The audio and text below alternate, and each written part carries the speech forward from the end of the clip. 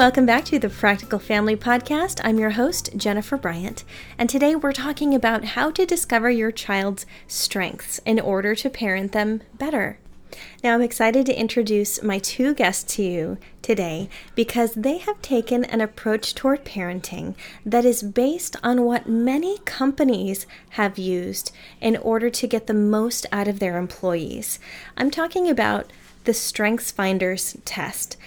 StrengthsFinders is a type of personality assessment that focuses on one's strongest points, the points that you gravitate toward naturally as a person.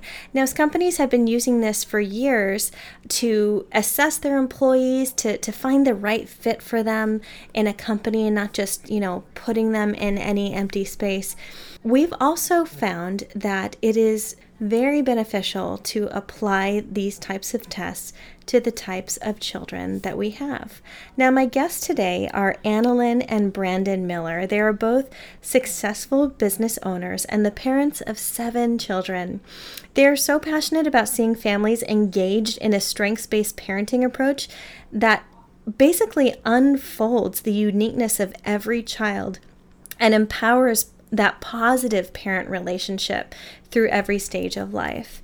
Brandon is a certified strengths coach through the Gallup organization and the CEO of 34 Strong, which is a coaching and consulting firm dedicated to improving employee engagement.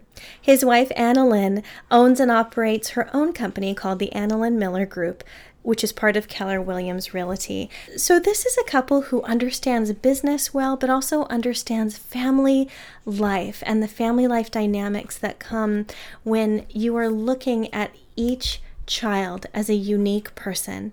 Both Brandon and Annalyn are now grandparents. They've gotten to see their kids have kids, and we're going to talk with them in this interview all about what it's like to approach your kids from a strengths-based perspective in order to get the most out of them, but also how to get the most out of your relationship with them while they're still in your home.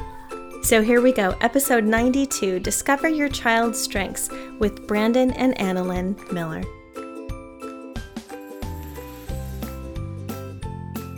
Welcome, Brandon and Annalyn Miller, to the Practical Family Podcast. So great to have you. Thank you for having us. So you've written a new book, Play to Their Strengths, and I was interested in this because it had a little sports catchiness to it. But it's actually much deeper than that. Can you tell us about the inspiration behind this book? Sure. So basically it started from being in a place of pain, parenting-wise. We just realized we weren't connecting with our kids. We realized that there was this gap in our relationship. And rather than looking to go outside of who they are as people to try and fix the problem, we decided to rather learn to get to know them on a deeper level, which basically brought us to that place of being in discovery mode and really learning about them and then how to best parent each child. And this is kind of a backwards concept you talk about, right? This is kind of let's look at this as a new approach and a different perspective. Right. And with your experience as a strengths coach, and I'm going to ask you more about StrengthsFinders in a second, how did you find that this approach kind of changed the way that you parent? We learned about StrengthsFinder about 15 years ago, and the opportunity at the time was to share it with a group of people and think about how it could improve a workplace. Mm-hmm. And so I was the point person on the project, got to go through some training, and I kept thinking, wow, this is really effective. This really works. Yeah. Maybe this would help in other avenues of life. And it took a little time before I could make the transition because some of the early literature around this concept was very geared toward workplace and leadership development and management. And so as Annalyn said, well, I think the dawn of teenage children does a lot in your parenting reality around, wow, we need to rethink some things because what we were doing for school age is not translating into teenage world and realm. And so as we write in the book, we just got to a point where we really needed to rethink how we see our kids. And so it helped that I had begun a career really focusing on strengths development within organizations and just found that carrying this into our home and with our, at the time, really intently with our teen kids, it just changed the narrative, changed the whole conversation. And it allowed, what I would say for both of us, it made my career that much more impactful because there was this authenticity coming from, look, this is just what I'm talking to you about to improve your workplace. I'm telling you, this can transform how you raise your kids. Yeah. Oh, that's powerful, right? Because it's dealing with people, and kids are just miniature people, and Absolutely. we're growing them to be a part of the workforce. But how do we do that and just assign tasks without really understanding the person behind it? You know, Right. At Practical Family lately, we have been all about assessing one's personality or just becoming more aware so that we know what effect we have on people. And so from a parenting standpoint, we've got to have that wider view, that global view. And I'm so glad that we're talking to a couple like you today who have 7 children of your own. Yes. You've got 4 daughters and 3 sons. Tell me a little bit about that dynamic and how you've kind of seen them change as you've implemented these new strategies. Sure. So our kids' ages range from 26 to 9, almost 10.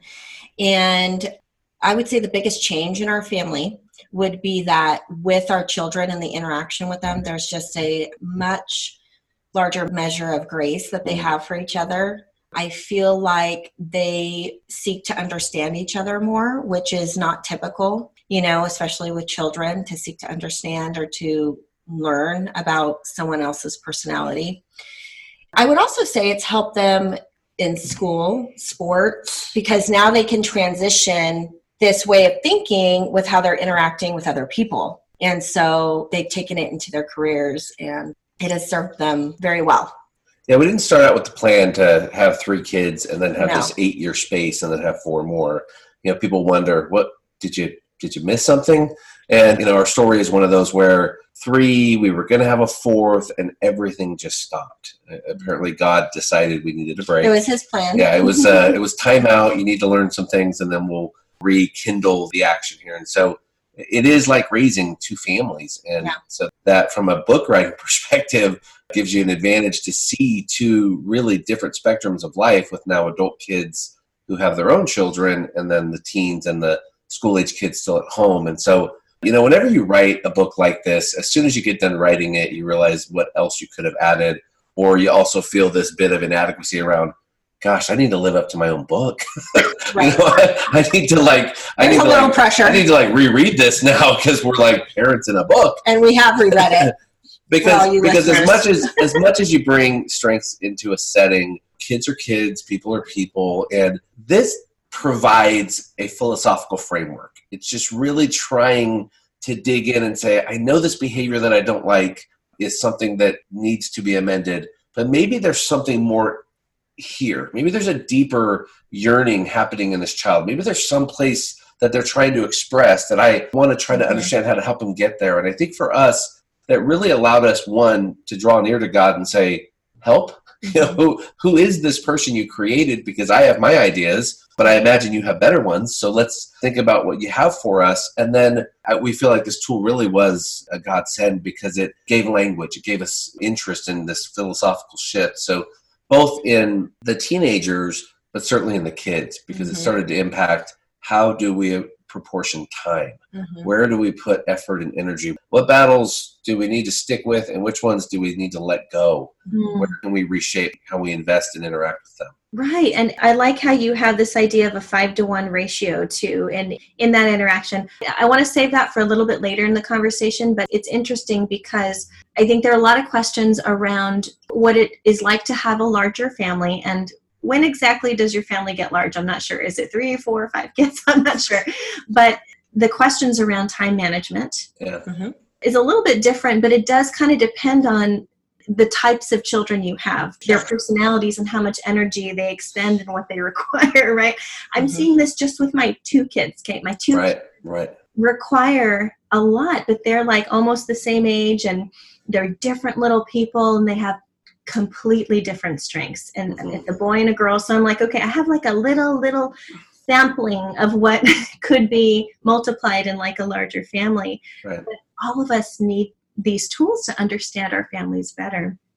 I like at the beginning of the book, and this reminded me of my own kids actually, when you talked about your son Lance loving to work with his hands and discovering that ability to kind of take stuff apart and put it back together meant that he didn't necessarily play sports like with the enthusiasm that you may have as a younger man. Right. This particular strength that he had was specific to him. And my son is the same way. I mean, he'll get out there and maybe run around, maybe kick a ball, but he is so much more into using his hands to create things. And I thought that was really encouraging.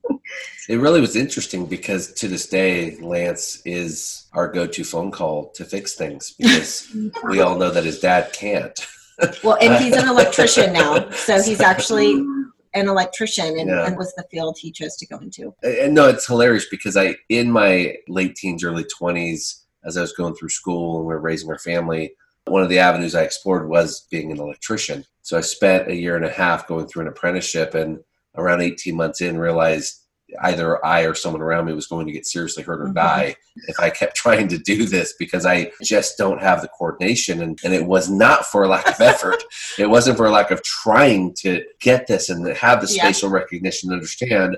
And so to watch my son just, really flourish and really take off in an area where that chapter 1 conversation around dad, I'm not like you, and okay, then I probably need to understand who you are, really changed our narrative to this day with how my son and I interact and how our family dynamic allows for that freedom of let's figure out who you are and how God designed you, and let's help you go down that pathway.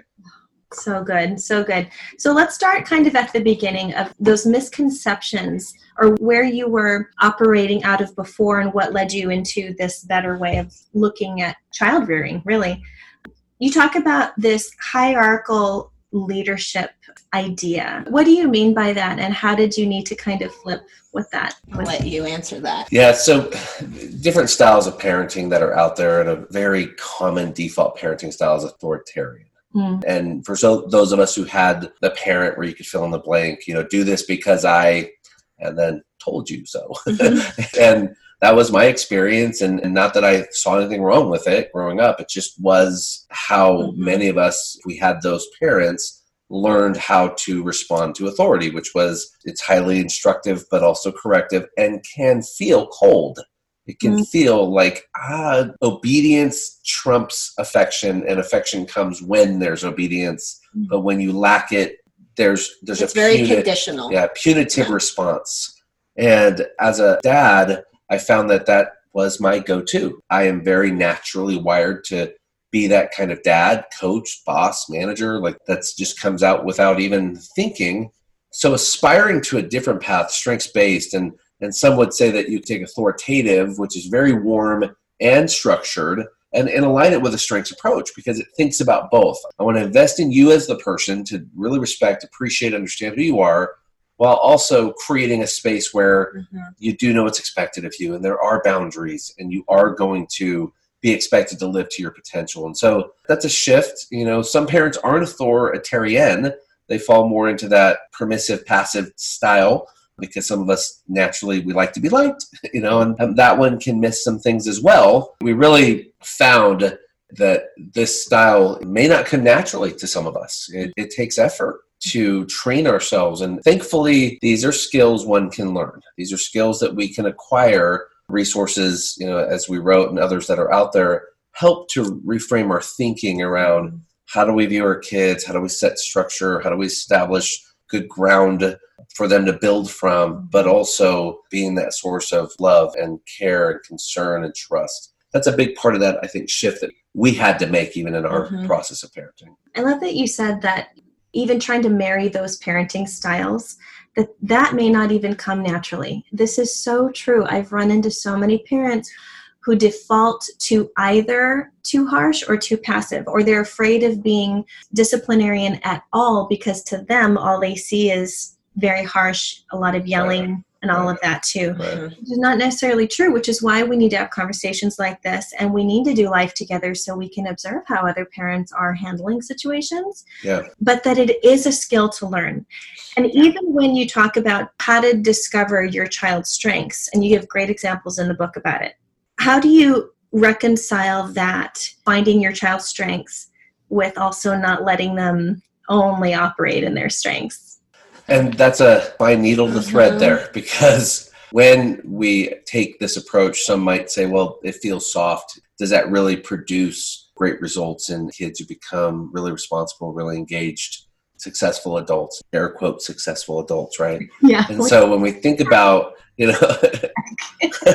so when we think about that reality of strengths approach, we actually have adopted the philosophy that it is the most responsible thing we can do, because this is us attending to what was in this child genetically coded, what came with them, and then what strength do I see that could be cultivated, while also being okay with the reality that where will they probably not ever reach a strength? Where are they going to have probably many areas in life where they might try their best, they might give it the effort. We do teach resilience, we do teach finishing what you start, but we also are okay with authenticity around that's just not for me. We have one daughter that loves to play athletics, Michaela, who's at home right now. She plays on the varsity soccer team in her school. And her sister, who is a year younger, is done with sports. Just as a recent declaration. And she's raising a hog. She loves animals. Yeah, so now she's defaulting. What now? She's a hog. A hog. A pig. A pig. That is so cool. Future farmers of America. She's out there. I got a call yesterday. Dad, I need a pair of jeans. I got to go out in the slop. Okay. While the other one is out at her game. Because for Madeline, now at 15, she's declared sports are not for me. I will gain my exercise other ways. I don't like competition. I don't feel comfortable there. I don't enjoy it. So I'm going to do other things. And to us, we were very comfortable with, great, let's explore what comes next. And so I think it's raising animals. She's taking cooking courses. There's other pathways, and we're happy to help her discover those pathways. I think it's the responsibility of recognizing to the parents that we have to take out of our minds this well-rounded perception that we've personally been taught, or we hear a lot about, in wanting our kids to be good at everything. And there's so much pressure, unneeded pressure, put on the children and I think the parents.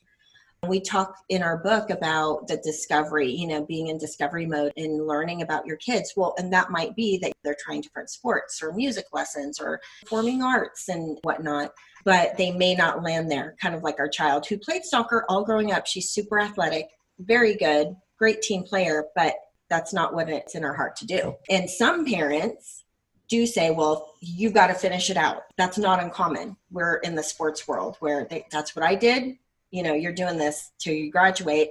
We've talked to adults who had their parents say that, and they're like, I hated every game. I was the top scorer, but there was no enjoyment. It did not bring fulfillment. It was merely something that a parent made them do. Yeah. So I think that's a huge part of this method of being strengths-based. And knowing what you're asking of your kids also, because what does it mean to finish the season? Okay, finish what we committed to. Sure. Yes. I like that you said that there is great value in finishing what you start. You start to take apart this computer because you want to teach your kids about computers. At least put the thing back together. Like, you don't have to want to be, a tech person, but let's just persevere enough through this situation because another thing could be your thing. My 11-year-old daughter tells me sometimes, that's just not my thing. That's just not my thing. And sometimes it's in a context that's appropriate for her to have that permission to say, that's not my thing. But when I need to get her to try new foods, honey, you can't be that picky, okay? I don't want you going to someone else's house and being like, no, I don't eat that. Thank you very much. It's like, that's not okay. Like, choosing the things that your kids need to be able to persevere through, but giving them permission, but giving them the ability to own themselves, to own who they are. Your daughter Bailey reminded me of my daughter. She was shy, and it was hard for her to make friends at first until she discovered the performing arts. I was like, wow, that is my Chloe. She has grown in such incredible confidence in finding this place where she can just be herself and perform. And now we're kind of trying to, make sure stuff doesn't go to her head. And what does humility look like? I just love that so much. Where I wanted to go next is because you talk about, learning certain patterns of behavior and discipline as you teach your children. When you think about how you were parented, what did it take for you to kind of work out of your own head what that meant and why you needed to choose to do maybe something different? I came from a more permissive parenting style, opposite of Brandon. And so for me, it was a different level of engagement that I didn't experience and even know, how to really implement. So I needed very structured, almost tasks put in place. Like, okay, how do I do this? Because I just didn't even know where to start. That was actually a big reason we wrote the book, because we realized it's a great idea. It's a wonderful concept, but how does it actually play out in a family? How do you do it on a daily basis? How does this work into the conversation? How do you do this when you're talking about school, sports, friendships, interacting with siblings and whatnot? And so for me, it really took a lot of work, because I came from a more disengaged parenting style, if that makes sense. More of like friends. They weren't, hey, I want to do this. Okay, go ahead. I want to do this. Okay, go ahead. And there was not a lot of structure or questions that progressed past that. So, Brandon?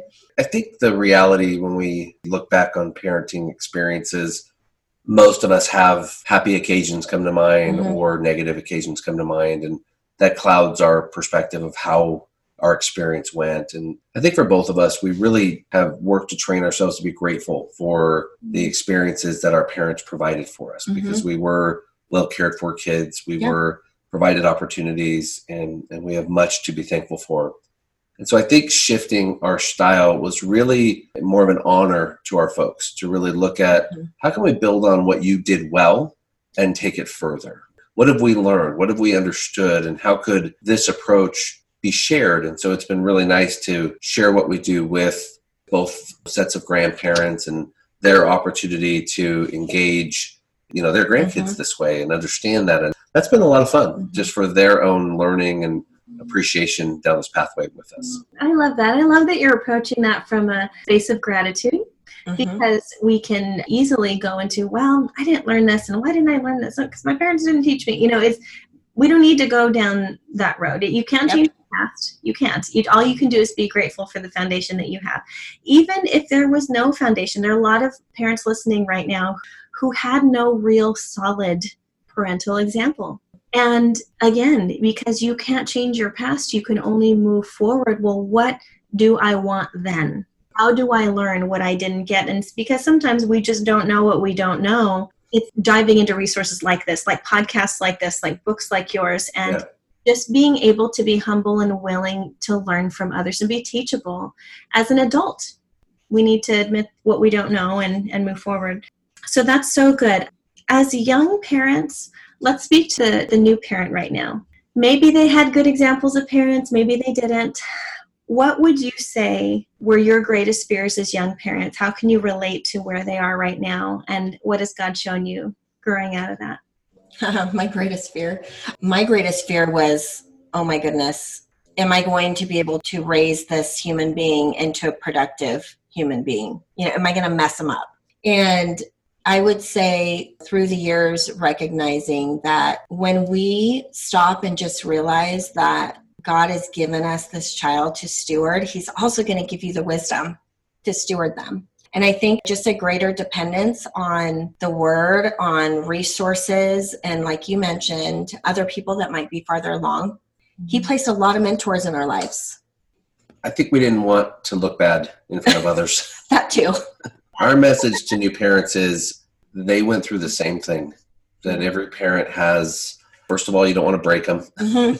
You don't want to see them get hurt. You want to make sure they stay healthy, protected. Go with that. Those are, not overplayed, but you want to nurture that. But getting away from comparing yourself to others is probably one of the most important things that we wish we had known back then is other people could not be our standard. They could be lessons we could learn. There were takeaways we could glean from them, but we couldn't be them. As we let that go into our middle years with our teens and our children, that transformed peace in our own hearts, because then we weren't striving to be like that couple or these folks. We really could rest in our kids aren't meant to be a mystery to us. We're meant to understand who they are. We're meant to understand how to best bring them along and to trust that we were equipped to do the job. And I think for new parents, that can lift. And this is practical because our son and his wife have 2 young ones. Our daughter just had her first little girl. And then our third daughter's having her first daughter in a couple months. So we're watching new parents right now. We're living this reality with them. And it's very nice to be able to remind them, hey, some of this, you're just going to get all wrong one day. And that's okay, because you can pick yourself back up and start tomorrow. That's the beautiful thing about parenting. You get do-overs, and you get to come back and keep at that commitment to be your best and do your best. And that really is, I feel like, a big part of our message is, you got this. You have everything in you to be an amazing parent. Trust that. Let's find that, and you can grow into that place. Amen. Let's stop living in fear and take hold of what we can take hold of, and stop comparing, stop trying to be like everyone else, and don't be afraid of failure. Those are pretty pervasive themes in what we talk about here at Practical Family. A lot is not just trusting yourself, well, trusting what God has uniquely created you to be, the little people that He's uniquely assigned to you to mold and to help. As you said in the book, you're not creating copies of yourself, right? You're looking to them for what God's already put in them and stewarding that instead of... It's a very different perspective. Well, thank you both for being on with us. Before we go, actually, let's hit really quick on the 5-to-1 ratio thing. For families or any family dynamic, whether you're larger or smaller, what has that been like for real, authentic interaction with your children?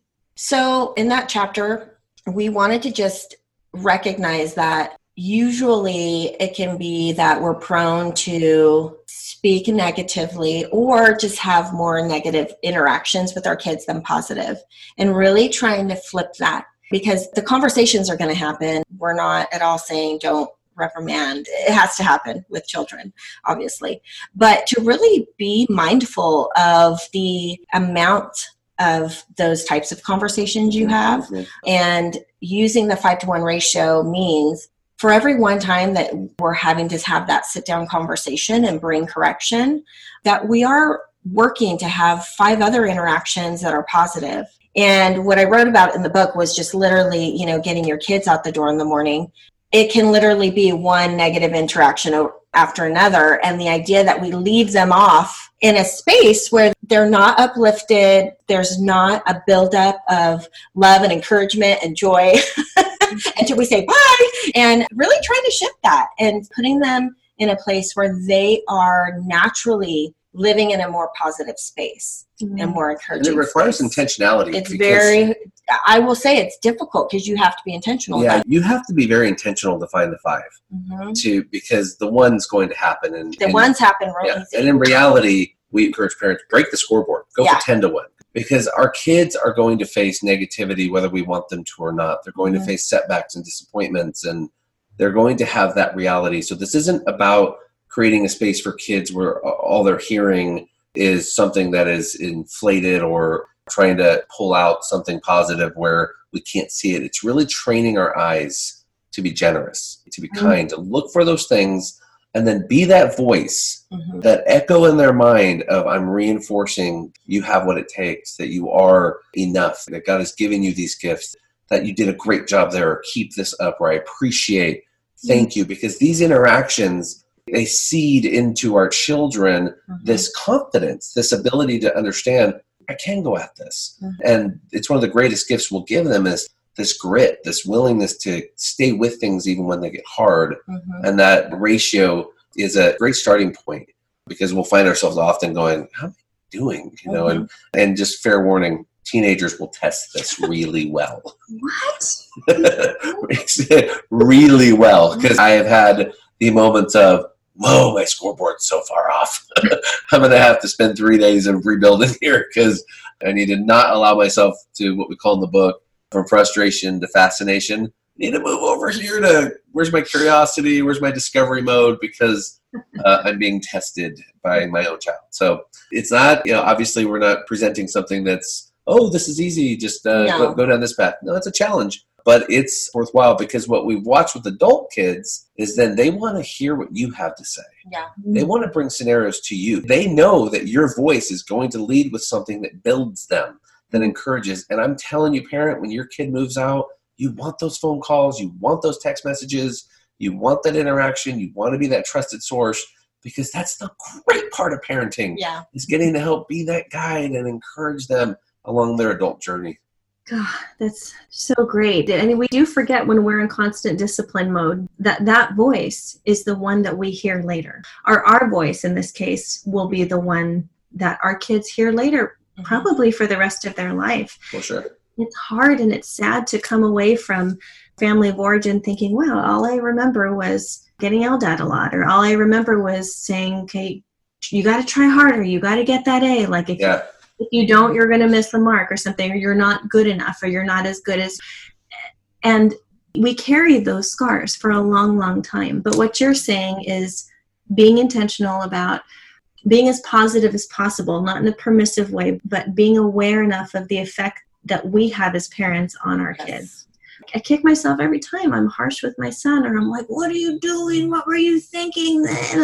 Oh, okay, hold on. He's 7. Hold on, Jenny. Oh, yes. Close to home on that one. It really is a roller coaster, but it is for a short amount of time. And what can we do? And I think a big point is we have to realize that this time that we have with them at home, it does carry over into their adulthood and how our interactions are going to be when they move out. Yeah, I heard this interesting stat the other day. It's really interesting. A 34-year-old did research on his life, and he calculated out the interactions he was having with his family after leaving the home compared to the interactions he had before. And what he calculated was that 90% of the interactions he was ever going to have with his parents happened before he was 18 years old. And that the rest of his life would be the remaining 10%. 10 because of how concentrated that first season is. And obviously not a scientific study, it's one person's journey, but it does underscore this amazing opportunity in such a concentrated period of time that we have to positively influence these people for the rest of their lives. And I think that of any other message that we're taking away from this work is, hey, parents, you have this, you have what it takes, and you can learn to grow into this, but also let's recognize the opportunity and the awesome responsibility that we have to do this well. You've been listening to episode 92 here on the Practical Family Podcast, Discover Your Child's Strengths, with Brandon and Annalyn Miller. You can scroll down to the show notes of this episode and click to purchase their book, Play to Their Strengths, a new approach to parenting your kids as God made them. Thank you again for listening to the Practical Family Podcast. If you have been a long-time listener, will you please do me a favor? Go to iTunes and leave us a rating. Ratings really help the podcast get seen by other podcast listeners and parents just like you who need to build strong foundations for their families and get the practical advice they need to get through their day. This is Jennifer Bryant with the Practical Family Podcast, where we are here to help to strengthen moms for real life struggles so that you can discover your gifts and embrace grace.